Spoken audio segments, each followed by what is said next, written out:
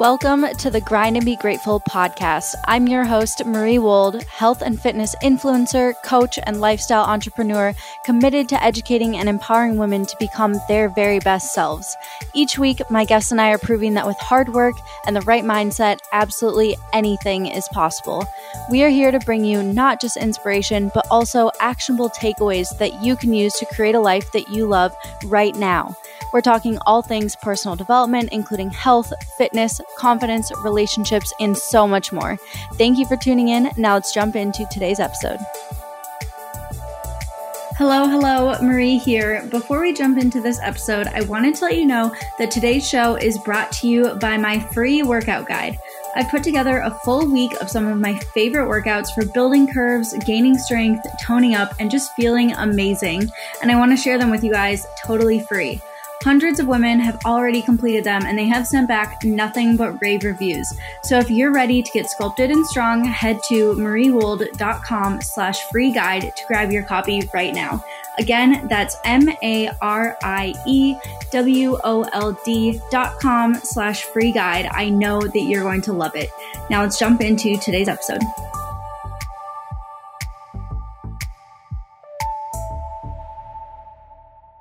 Hello, friends. Welcome back to the Grind and Be Grateful podcast. Today, we have the honor of hearing from former Texan turned New Yorker, Chinae Alexander, who is an entrepreneur, lifestyle personality, writer, speaker, and wellness expert based in Brooklyn, New York. Her message is to empower women to be better through positive thinking, active change, self-love, with a lot of laughing and perhaps even some curse words along the way. A woman after my own heart. In addition to talking about her deep inner dislike of kale publicly in front of thousands on the internet, Chinae also owns a successful event planning company, has a new YouTube channel, and is also in the stages of her first book and is also creating her own podcast. Love it all. Welcome to the show, Chinae. Thank you. Thank you for having me. I'm so excited. Yes. No, it's so awesome. I feel like after reading that list, I'm like, man, I should make a shorter bio. No, I think it's awesome. But before we jump in, just a little backstory as to how we got connected. Because Chinae, I don't even know if you know this, but I started following you on Instagram because we have a mutual friend who is in the same mastermind as me, Kat Harris. And she was speaking so highly of you. And you guys listening are totally going to understand why. But long story short, longtime followers of my stuff know that my content has really shifted from being like hardcore extreme fitness competitor stuff to more realistic, sustainable fitness and like doing everything from a place of self-love. So along those lines, Kat was telling me that I need to follow you because you already embody that exact message. So I totally didn't know that we were connected through Kat Harris. But hey, Kat Harris. He introduced us virtually and now we're hanging out. Well, don't tell her that I recorded this and then we'll see if she's like a really being a good friend and listening to your podcast. She better. Cool. So just based on your bio at the beginning, it sounds like you've kind of worn like a lot of different hats over time. So you can either do it briefly or at length, whatever you want. But can you walk us through how things have kind of unfolded to get you where you are today? Yeah. How far back do you want to go? We can go really far back. But basically, I grew up in Texas and came to New York. It was always my dream to be here and came here at age 21 in 2007. So if you do the math, that makes me 32. Came here with 2 suitcases and had dreams of becoming the next Anna Wintour. Newsflash, I'm not the new Anna Wintour. I am myself. But what was so great was by interning at Nylon Magazine for 3 months at the beginning of my New York stay, I really realized that I didn't want to do that. And so that was kind of the beginning of my journey of kind of understanding that when things don't pan out for you, it can kind of guide you to where you're supposed to go. And so I applied next for a job as a marketing PR coordinator at a luxury furniture design studio. And I had no idea about marketing, PR, or furniture, but I was like, I think this could work. So I applied for the job and it was the only job I applied for and I got it. And the way I got it was I was actually at the interview and the owner of the company was looking at my resume, and clearly he had never looked at it before. I think a manager had like put me in the mix and then was like, oh, you're meeting with this girl. And so he literally was looking at my resume for the first time, and he was like, you don't have any experience for this job. And I'm like, yeah, I know. I was like, I know, but I think I'd be really good at it. And he was like, that's okay. And he's like, well, I don't think I can hire you, and I'm like, listen, let me level with you. I said, I'm not sure where I got this level of confidence as like a person that shouldn't have that job, but I had it for some reason. But basically I told him, give me 3 months. And if I don't do a good job, I'll fire myself and find you someone better than me. But give me 3 months to prove myself. Yeah. And so I think he was probably just tired of like looking for someone new. So he was like, fine. And he was like, well, I don't have anyone to train you. And I'm like, that's fine. I can train myself. All I need is a computer. And so I remember sitting down on my first day, and he said, we need a press release for this new product that we have. So as your like first thing, we need this press release to be done. And I remembered sitting at my desk and Googling, like, how do you write a press release? Oh, and gosh. yeah, but you figure it out. And then you know what? Press releases became extinct. So we don't even have to do press releases. So basically I stayed there for a really long time. I was there for 8 years. And then my friend was working at ClassPass, and she was like, you should apply for a social media job at ClassPass. We're hiring someone. And I was like, well, I don't do that really besides like my personal Instagram, And she was like, well, I think you'd like it. And I'd always been interested in fitness. Well, since like 2007, I'd been interested in fitness. So basically I started a fitness Instagram account just for the interview. And so I basically created an account called Get Fit Brooklyn, and I interviewed with this woman on the phone from ClassPass, and she was like, you don't have any experience. I'm like, I've heard this before. I know what to say. I'm like, no, but I think I'd be really good at it. And she was like, we can't really hire anyone that doesn't have experience. And I was like, well, okay. So what was so amazing is I kept going on my Instagram. I really liked the community of kind of the people I was encountering. I really loved kind of like talking to strangers about things. I found it really fascinating to talk to strangers about life, and fitness and things like that. So yeah, I was posting on my Instagram, not taking it seriously. 2 weeks after that interview, my boss of my 8-year-long job pulled me aside, and he was like, listen, you're an entrepreneur. You're not supposed to work here anymore. You're supposed to do your own thing. He's like, you've always been an entrepreneur ever since you started. So I want you to go forth and succeed. And he's like, I'm going to pay you for 2 months. Go start a company. Oh my goodness. Yeah.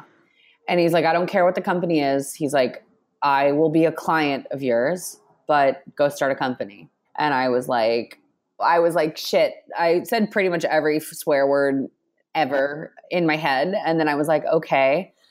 I wandered around the city for a few hours in the cold, and I was like, what the hell am I going to do? And then sat down in a diner on 33rd and Lexington, and I started to write down all the things that I loved doing, all the things that I hated doing, and all the things that I was passionate about in life. And I kind of pulled back from that piece of paper, my notebook, and was like, well, okay, the thing that connects all these things is people. I love people. And so I was like, well, that doesn't narrow it down at all. And so, I had dated this guy not that long before that. And he was so talented, but he could never pick anything to do. He had all these talents and all these interests. And I saw his success within reach, but he never just picked something to be successful at. And so he kind of never went anywhere. And so I was like, I really learned from that sometimes you just have to pick something. And so I was like, all right, so I know it has to do with people. And I love celebrating people and I like the aspects of planning and things like that. And so I was like, I'm going to start an event planning company. And I'm saying it very calmly right now. I was very distraught and nervous and scared. But 2 days later, I walked into my then previous office and sent out an email to everyone I had ever professionally known and said, I'm starting an event planning company and this is where you can find me. And about 10 minutes later, I got an email back from one of my clients / friends. And he said, you helped me when I first started my business. And so I want to be your first client for your new business. And he hired me for my first job. And he's like, Amazing. I don't have an event to plan, but let's plan one. And it was an amazing gift. You know, it was an amazing thing to have someone, you know, believe in you beyond kind of your talents, beyond what you can do for them, but just want to invest in who you are. And so I think it's rare for people just to invest in each other, you know, without any expectation in return. And so I threw my first event and was busy after that. I mean, I hustled and I barely slept, and it was that entrepreneurial life, but I loved it so much. But simultaneously to that, my Instagram was growing, first slowly, and then it started picking up, and I didn't really understand even what was happening. And then a couple of friends were like, you have 10,000 followers on Instagram. And I'm like, yeah. No, I was like, no, I don't. I was like, no, I don't.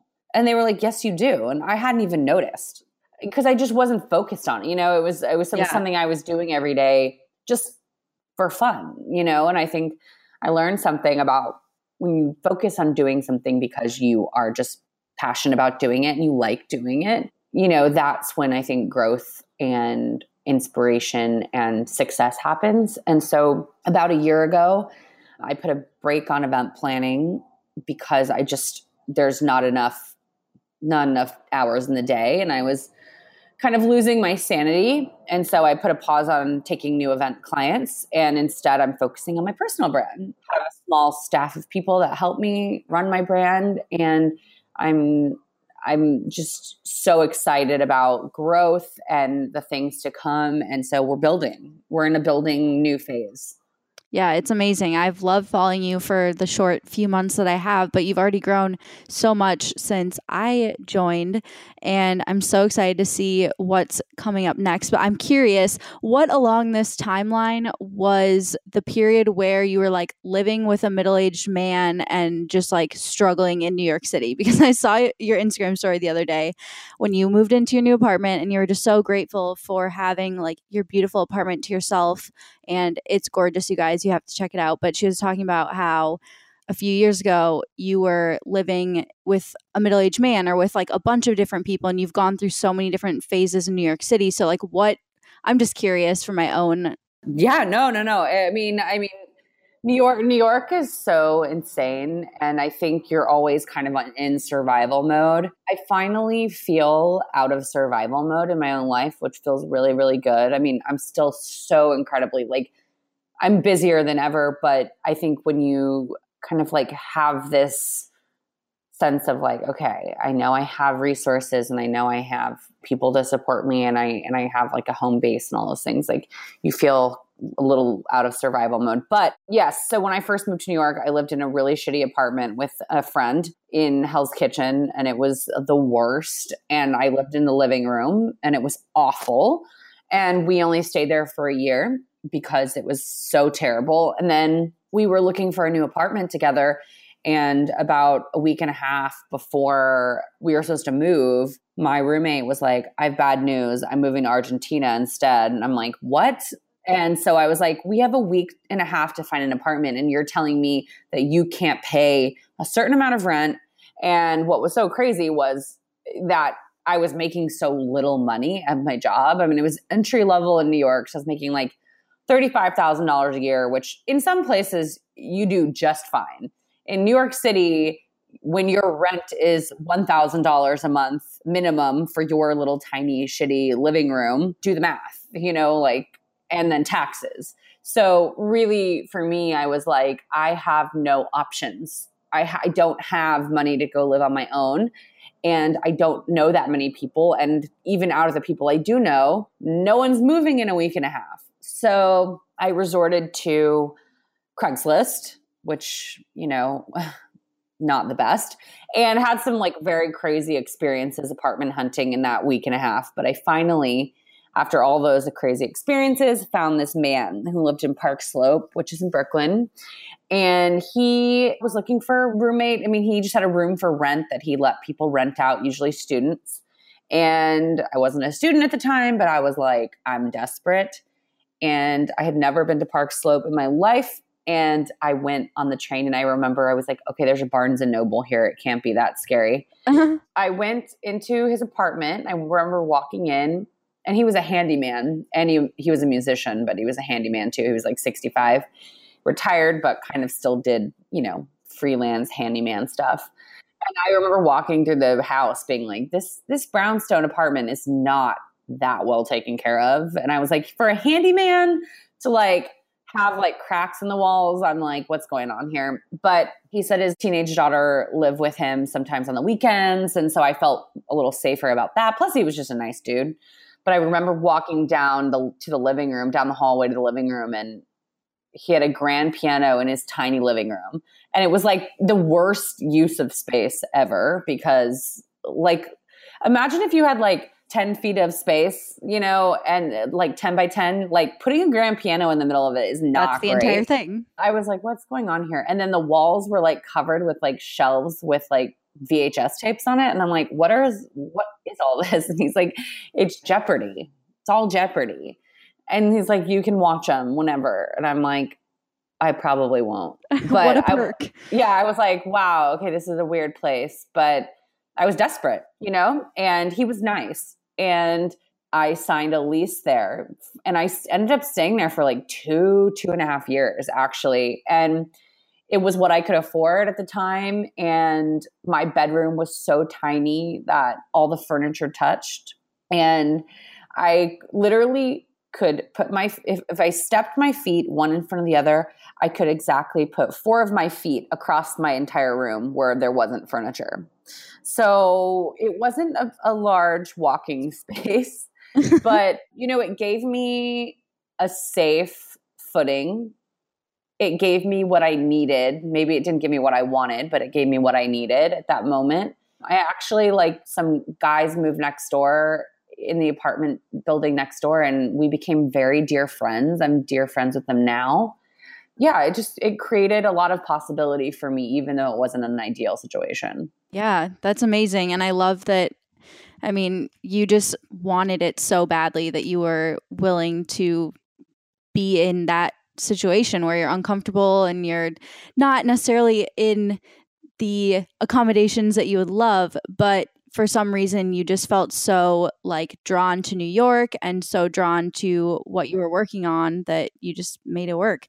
And also I think what is helpful, is you're around a bunch of people, your friends or people you meet, and you're all in the struggle. You're all in these crappy apartments. You're all making no money. You're all like going to like, oh my God, there's an open bar party this weekend at this place. We could get in for free. My friend knows someone, you're like trying to scrap together like what you have, and just a ragtag group of dreamers, Yeah.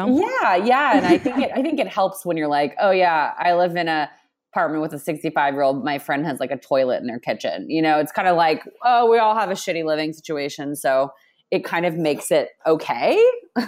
Right. So you guys had a sense of camaraderie about the struggle, but did you have friends right away when you moved to New York, or what was that?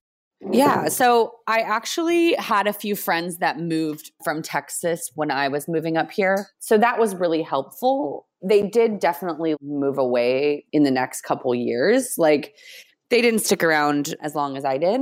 None of them are as crazy as me. No, I mean, I think we all make choices of what's important to us. And some people, just it wasn't a long-term plan. It was like a let's do this while we're really young plan. Yeah, give it a try. But it's just so helpful to have that support system around you, because I can't imagine having those sort of struggles where you don't have much money, you don't know where you're going to live next week, those sort of things with no support system. So that just goes to show how valuable having like your people is. Yeah. And I think it's something that's like, because I understand, the need for community and people, I think that's one reason I really have enjoyed creating an online community, because I was really lucky to have people in a support system. And, some people have that, but a lot of people don't have it. And it's like, what I hope is that for those people who don't have that in their daily life, that they can come from anywhere in the world and come online and feel a sense of friendship, and that someone might understand them. And it's not as good as having, a friend that can come over and lay on your crappy couch staring at your Jeopardy VHSs, but it is still important and it can play a part. And so, when people message me or send me notes and just say like, you make me feel like I have a friend, it makes me understand the importance of it. Yeah, absolutely. I have had the same experience. And when I first started my social media, I was in a period of my life where I didn't really have many close friends. I didn't really feel like people geographically near me understood me or wanted to like be a good friend to me. So once I started finding that community on social media, I was so hooked. Like all of my best friends now are people that I've met online. I have moved to be closer to those people. Like those are now my real life people. But yeah. So I want to talk more about like social media and fitness and your approach to wellness. So one thing that I just love a lot about your message is that you're very relatable, first of all, and you talk about keeping fitness sustainable and fun and something that like adds to your life. But you didn't always used to be that way. If I remember correctly, like you have had a really significant weight loss and you used to hate vegetables a lot and would never eat them and stuff like that. So what has been that transition? Yeah, I mean, I used to be really unhealthy, but that was because I was like in high school and college and stuff, because I was like very social. And also I lived in places like in high school, I lived on the Mexican border. It was not a health culture, it was not an exercise culture. It's like a food desert, it's like we lived in a very, very poor area of Texas, and, people didn't have, I mean, my family was doing fine at that time, although there were times when my family had almost nothing. But at that time, my parents had money and enough to like, buy us food and stuff like that. But when you go to school with a lot of people that can't afford, we had free school lunch and free school breakfast because people couldn't afford to pay for their own food. And a lot of times, like a lot of the kids in my school, that was all they had all day. They didn't go home to like a hot dinner. They ate at school. And then they went home and they didn't eat till they were back at school. And so the reality is that the culture wasn't a culture of wellness. It was just, there wasn't a lot of access to it. And I also grew up very much as like a party girl. Like that was just the culture there too, is like we lived next to the border. We drank a lot. We ate a lot. It was a very like celebratory culture, And so combine drinking a lot, being very social, and eating a lot because you're drinking a lot, and because there's no good, healthy food, of course, who wouldn't be unhealthy? I mean, but you know what? The thing that was so crazy is I didn't even really care. Like, I never felt bad about myself. I wasn't like an emotional eater. I wasn't struggling with my wellness. I didn't care. I was having fun and I had friends and I dated, and I never really felt a hindrance. Even then, when I went to college, I didn't feel like it hindered me in any way. And so I think that was a real gift because I didn't really struggle with body image at that time. I actually didn't really think about it. And I liked the way I looked. I thought I was pretty and I thought I was fun. Yeah, I just didn't struggle with that. So in 2009, I kind of made a bet with a guy friend about starting to like eat low carb and like work out. So I started the next day and I just did it. It was like, I'm a very disciplined person. And so for me, it was like an adventure and it was a project, and it wasn't necessarily to lose weight.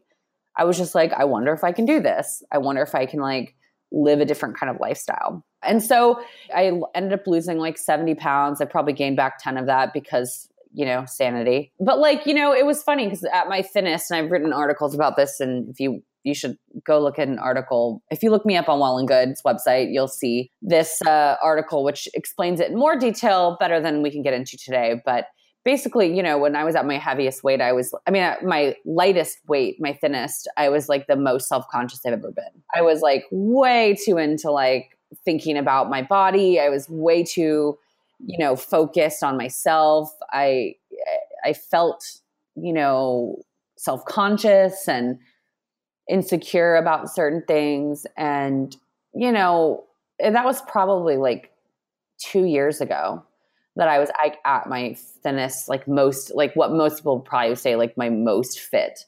I was like, this isn't fun anymore. This isn't the fun project. This isn't the learning experience. This isn't any of that. This is something else. And I don't like it. And so again, I had to change, and I had to inject change into my life and inject a sense of reality. That's when I started kind of really focusing my message off of fitness on social media, because fitness is not everything. What we eat is not everything. It's an important part of my life, but it's a small part of my life. My hour a day working out does not need to be the focus of my personal brand for me. It can be for a lot of people, and I think that's fine. For me, I just have a lot of other things that I want to talk to people about. And so for me, it was a shift away from that on social media. I still talk about health. I still talk about wellness. I still share what I'm doing, but it is in proportion to what it is in my life. Yeah, I absolutely love that. Like I mentioned in the beginning, I have been a fitness competitor. I've been super hyper focused on what I looked like, what my workouts were, how much cardio I was doing, like weighing and tracking my food to the gram, including like vegetables, stuff like that.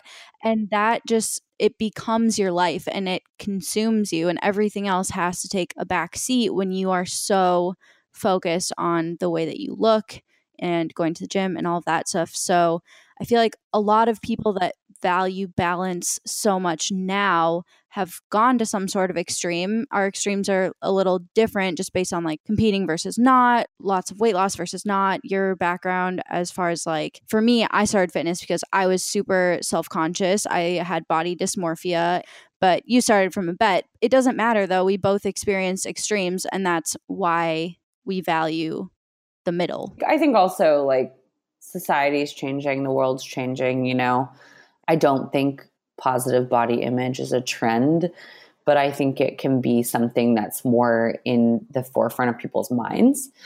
And so I think it's more in the forefront of people's minds right now, and I hope it stays there. But it was really hard for me at that time. I was like getting messages from people like, I can't find the calories for celery. And I'm like, are you fucking kidding me? Like, this is not how we need to be. This can't be that way.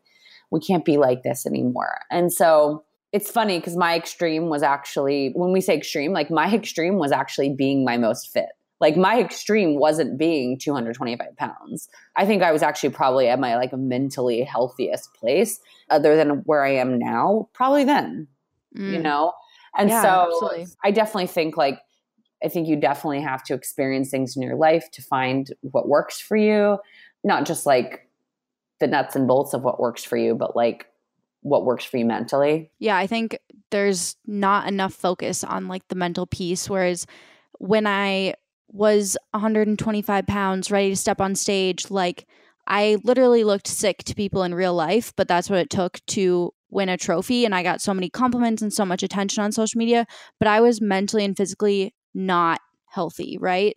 And now 30 pounds up from that, I am mentally healthy. I have energy to like do things. I can have a social life, but I don't look like a fitness model necessarily. So people don't necessarily think that I'm as fit as I used to be. And that's just a shame. But that's one thing that I love about the message that you spread is like fitness is a foundation for your life. It's something that's important, but there are so many other layers to who you are as a human being than just whether or not you have a six pack or like what your workout split is, Well, and also like, I mean, that's not really an indicator of health. I know plenty of people that are like haven't worked out a day in their life and eat like crap and have a six pack. Like I know those people. Like is like, like I know people that are naturally thin or naturally bigger. Like I'm a muscular, like I will never be a size 2. I don't care. I don't care if I got down to like skin and bones. I wouldn't be a size 2. I just wouldn't. And so like we have these like metrics for health, but it's all based on what it looks like. And the thing is like there's a lot of people that are bigger and what people would say are like average looking people that absolutely are more fit than someone that's tiny and vice versa. It has nothing to do with that. Obviously, if your weight or your health is either you're too thin or you're too big, like obviously that can hurt your health or what have you. But I'm not a doctor. And I really hate when people on social media are like, I'm not trying to complain about how big she is. I'm just saying it's unhealthy. I'm like, you're not a doctor. You have no idea. You're judging it based on what that person looks like. I'm saying she because it's usually women that get the flack. But anyway, I don't care about weight. I don't think about it. I don't weigh myself. I just don't care. That's so refreshing. Yeah. And I'm in the fitness industry in some ways, I'm a brand ambassador for Adidas and things like that. But I'm just a human. I'm a human living my life and I'm not in any industry. I'm not part of any group. I'm myself and I'm living my life and on my terms. And so, if people want to associate me with whatever place they want to associate me, great. But, it's like, just live your truth. When you say live your truth and you're so confident about who you are and just like take it or leave it, have you always been that way or did that take a lot of work? I've always been that way. Yeah. Even when I was a little girl, I was that way. Yeah. I mean, I was just like a little, like, kind of like ball buster child. And, I wasn't obviously like, we all go through moments where we feel like more or less secure in who we are. But yeah, I mean, I think I've always had this personality and thing of like, I don't really care what people think of me, and I'm just going to do what I need to do. I've been lucky that a lot of people have been loving and supportive of that. Like, I'm a personality, either you love me or you hate me. And thank God more people love me than hate me. But, I'm not a mild personality. And I've never been, even when I was little. My mom always says I'm like the same person as I was when I was born. It's really strange. So for people that weren't born that way, who don't feel like that's an innate facet of their identity, do you have any piece of advice for people that need to learn how to step into their own and just own their truth and live it out fully? It's about really cultivating the things that you are good at and focusing on those things and being more forgiving to yourself when you aren't what everyone else's expectation is. And, I think we all need to do like checks on ourselves. Like, am I doing this because someone expects me to do this?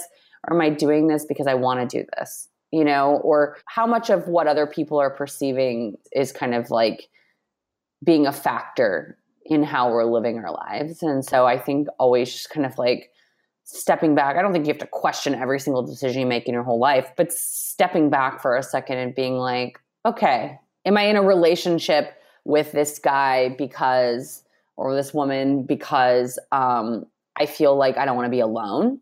I don't think I could find anyone better because it's safe, because of X, Y, and Z, whatever it is. Taking those moments to be like, what do I really want? What actually serves me? And I just don't think people do that as much. I think we live out of our fear rather than out of our joy a lot. And so it's like, what things bring you joy? Step into them, push into them. And when things don't, step away. I think it's pretty simple. And it's not about like, I have to become this other version of myself.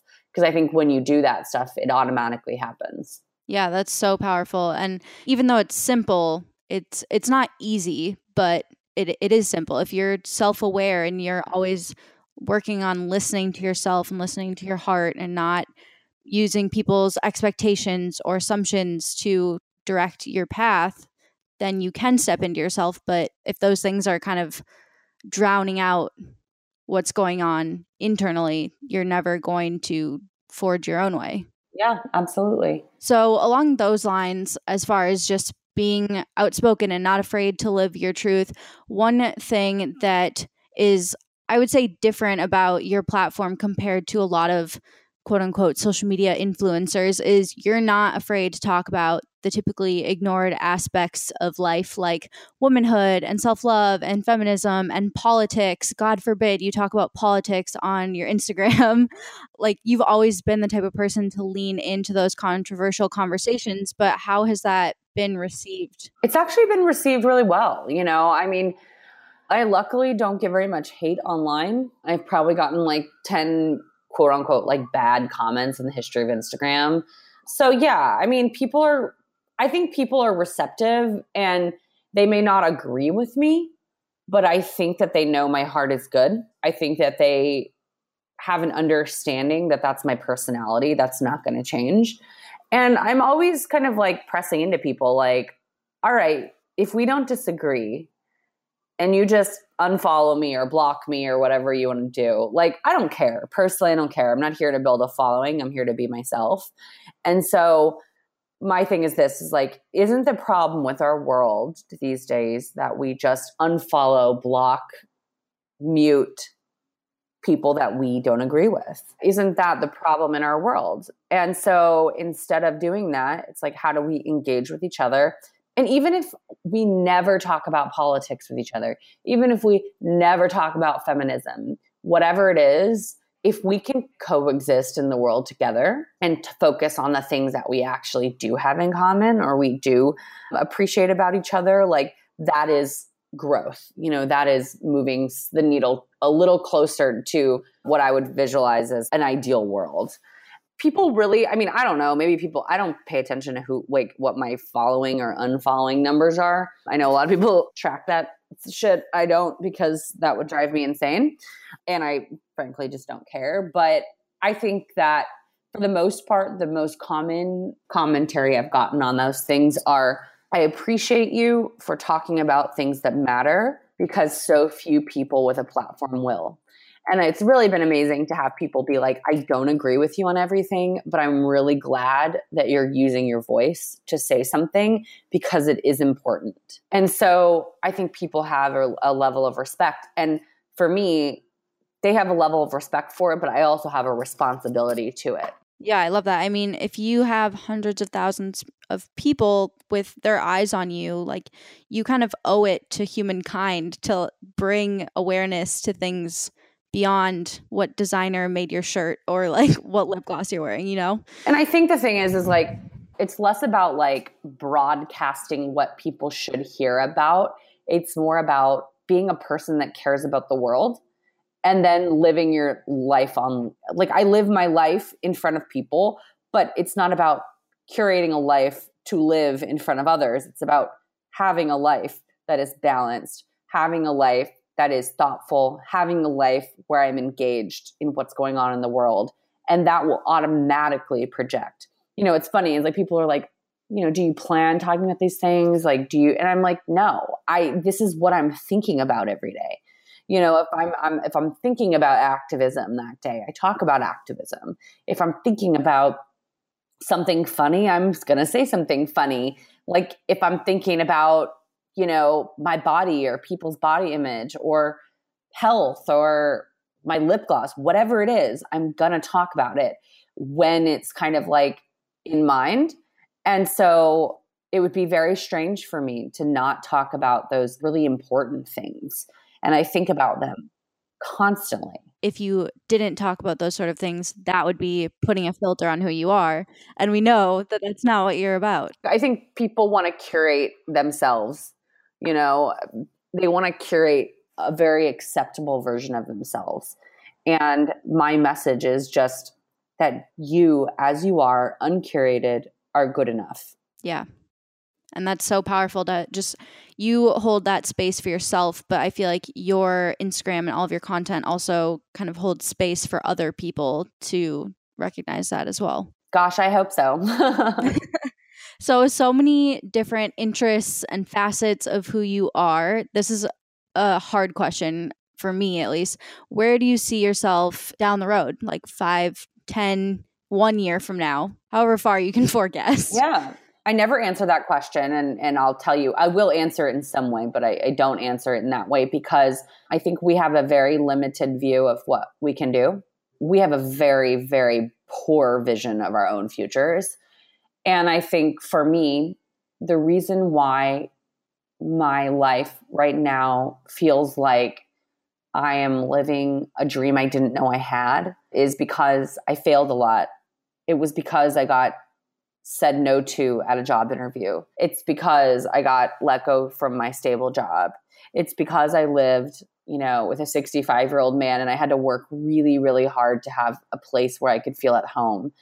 Like, if I would have projected my own future, I would have gotten all the things I ever asked for, and then I wouldn't be living the life that was meant for me. And so I think when we put things in our trajectory, put kind of like milestones in our trajectory, that those things are limits, those things are limiting. And I think instead, I want to put goals for my years ahead of me of like, how can I be more generous with people? Like, I want to increase my generosity. I want to give more people work.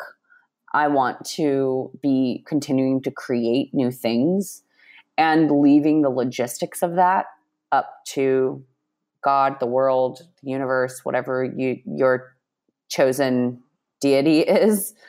But I think when we answer those types of questions with any level of seriousness, we are greatly underestimating the power of surprising ourselves. And so, I'm really glad 10 years ago I didn't forecast. I'm really glad Anna Wintour dream did not come true. I really am glad that my social media job at ClassPass didn't happen. I'm really thankful that my little tiny ideas, fell through completely and the world and my life surprised me. And so I would encourage anyone that's listening to this of like, stop putting the pieces of your life together and trying to achieve this false sense of security or trying to get this narrative for yourself, because truly it's a much poorer version of anything that you will do. Live openly, put your hands open. I always visualize myself sitting in like a cross-legged seated position and my hands are on my knees facing the sky. They're open. It's a position of being open to whatever comes. So inviting things into your life, but also when things fall into your hands, to keep your hands open and you're supporting those things. You're still open to those things, but you're also not clenching your fists around the things that happen, because sometimes things go away because they weren't meant for you. Whether they weren't meant for you in that moment or weren't meant for you for that period of time, like let that shit go and then continue to keep your hands open to the things that will come. And I think it's like the best way to live. I think it is the most scary way to live, but being really scared is the best, because it really is like obviously like if someone's in your house and they're coming to like kill you, that's not a great feeling, but like being scared and unsure about your future, while it feels so scary, it means that there is infinite possibility. I totally got chills when you were talking about that visualization, because that's just such a lesson that I think we could all be a little bit better at. I think as humans who like structure and we like to organize and categorize stuff, like it's really easy to try to forecast, and it's really easy to try to, manifest that white picket fence or whatever your like thing is. But there's so much more possibility out there that you can't even imagine. So sometimes if you are trying too hard to like paint that picture, you're just limiting yourself. And sometimes when mentally I can't get to that place, because we all have days where mentally we're like, I just want to know what the hell is going on. I just like want to know, like I want to, we strong arm our own lives. And sometimes when I'm having one of those moments, or sometimes just whenever I'm like feeling extra, like I want to be centered and I want to be open, is I physically do that.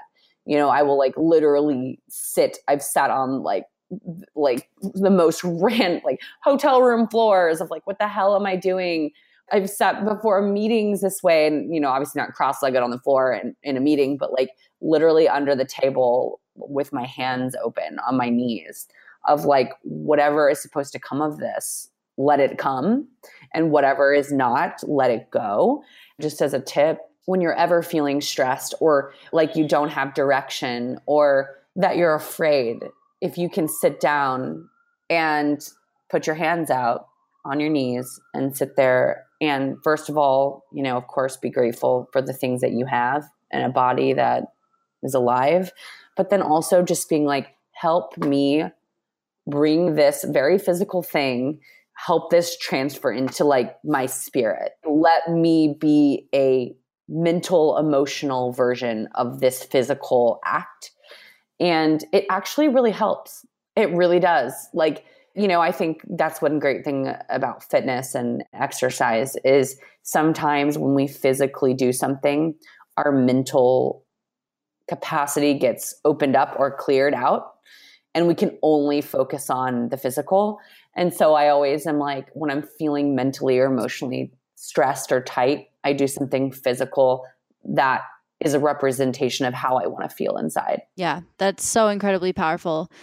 So one last question, ending the episode, is because this is the Grind and Be Grateful podcast, we have got to know, what is one thing that you're currently grinding for and what is one thing that you are just hugely grateful for? So I'll start with gratitude. I'm going to do a gratitude sandwich because I think you should probably start with gratitude and end with gratitude.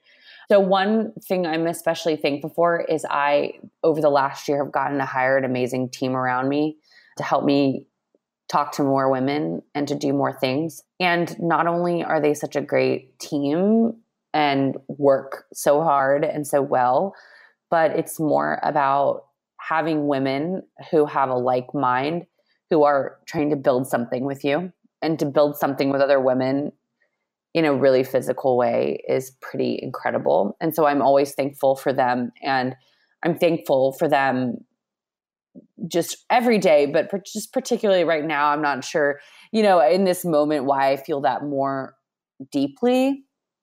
Maybe it's because it's kind of like, a new week and a new start, and there's a lot of possibilities and I need help with those things. And so I'm always just grateful to, first of all, have the resources to have people around me and be able to pay them to help me do the things that we do, and hopefully support their dreams, but also just to be able to work on things and have people understand your vision and see it and say yes with you, I think is so incredibly special. We all want someone to say, I agree.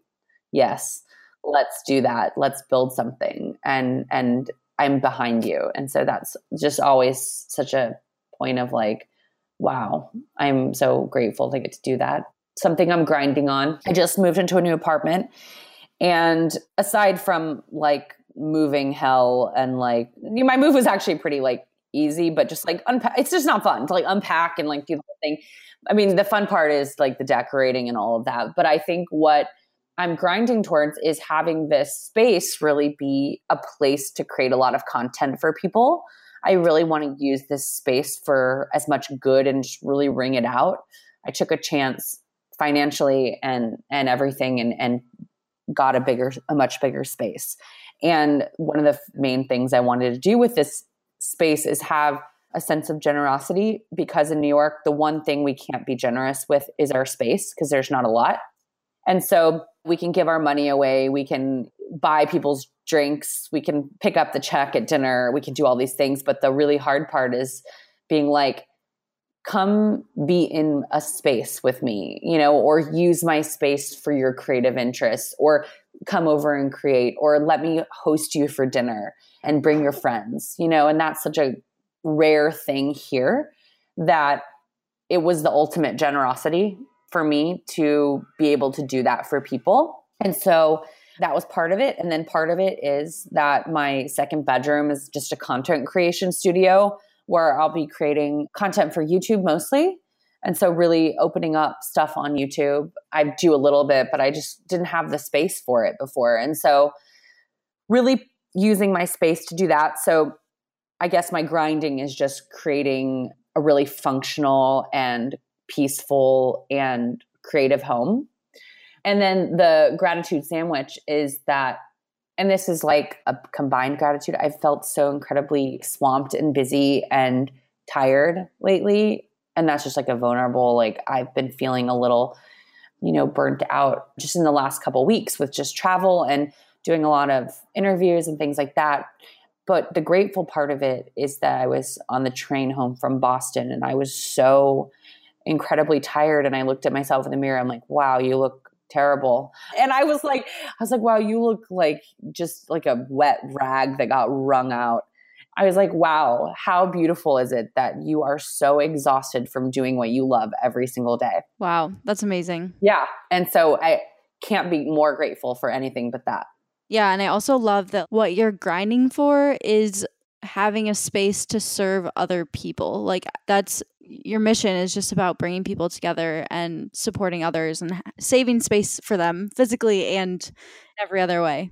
Awesome. So where can everyone find you? You can find me on Instagram at Chinae Alexander. It's CHINAE Alexander, like everyone else spells Alexander. And you can also find me on YouTube under that. On Twitter, I mostly retweet things that are like a little salty about politics on Twitter. So maybe don't follow me on Twitter. And then keep an eye out for my upcoming podcast. Yeah, I'm so excited about that. So what is kind of the premise of your podcast? Basically a storytelling podcast with people that I find inspiring or who I think have stories to tell, because I love stories. And I think by telling our stories is how we can connect with one another the best way possible, because they are not only our most vulnerable pieces, but they're our most personal pieces. And when, you can sit down and listen to someone tell you a story about their life, I think you can learn a lot more than, a spilling out of like facts. I think that's been really important in my journey. And I'm really excited to now talk to people about their stories. Yeah, I'm excited to listen to it. I know it's going to be a hit as everything else you do, because like you said, everything is grounded in just your purpose and who you are. So thank you so much for giving us your time. I had a blast talking to you, and I will definitely be keeping up with all of your adventures. This is so fun. Thank you guys for listening, and thank you for having me. It was really great. Enjoy the rest of your day, and everyone go check out Chinae on the interwebs or in Brooklyn. In real life or on the internet. Bye. Thank you. Bye. Before you go, I just wanted to say thank you so much for spending your time with me on the Grind and Be Grateful podcast today. I'm super happy that we were able to hang out and share some good vibes today. It would mean the absolute world to me if you could take 1 second to share this episode with someone who you think would love it, whether it's texting it to your friend, linking it on Twitter, or posting a screenshot on your Instagram story. It is all super appreciated. And please leave the show review on iTunes if you're enjoying it. Tell me what you think. Let me know what you want to hear more of. This show is for you, so your feedback matters. Plus, it would really help me out on my mission to educate and empower women everywhere to become their very best selves. Thank you again for listening and supporting the show. And until next time, don't forget to grind and be grateful, my friends.